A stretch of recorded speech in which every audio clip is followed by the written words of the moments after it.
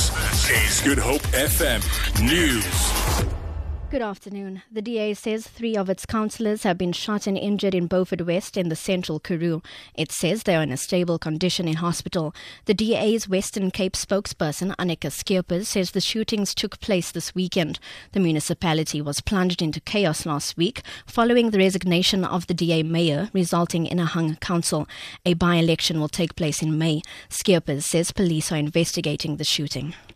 Lately, there have been various incidents of intimidation, disruption, and actual aggression and assault. The DA is obviously quite concerned about the safety not only of fellow councillors, but of community members and parents and families. Organisers of the Cape Cycle Tour have admitted that protests in the Hout Bay area contributed to a decision to cancel today's event.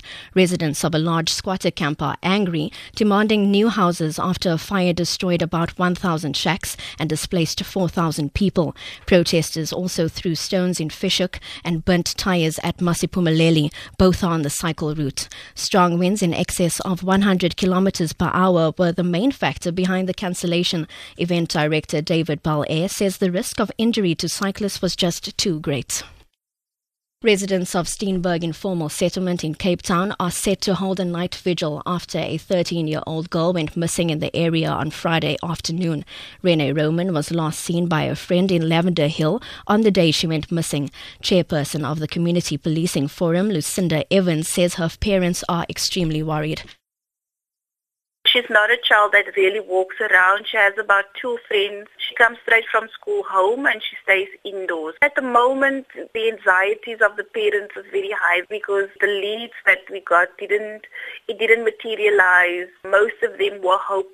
We will continue to do flyers and put up flyers in the taxis, and so that we can ask the communities to help. The ANC has acknowledged that it is increasingly losing the trust of South Africans and must act urgently to restore public confidence. This is contained in its policy discussion document on organizational renewal. The document raises issues for debate by party structures and society at large ahead of the ANC's policy conference in June. ANC policy head Jeff Khadebe addressed the media at Letuli House. This document recognizes that the ANC is increasingly losing trust of the people, as illustrated by the declining electoral performance and intense public criticism. The organization must act urgently to restore its moral character, to win back the trust of the people, and to ensure that the ANC is structured optimally to remain the leader of the motive forces for change. And to end this bulletin, ousted South African leader Park Geun-hye has left the presidential palace 2 days after judges upheld Parliament's decision to impeach her. Park, who has still not commented on the ruling, is heading home in southern Seoul. She was impeached following accusations that she allowed a friend to extort money from South Korean corporations in return for political favors. A fresh presidential election is to be held within 60 days of the ruling. Leading candidate Moon Jae-in has called for a speedy investigation into the scandal.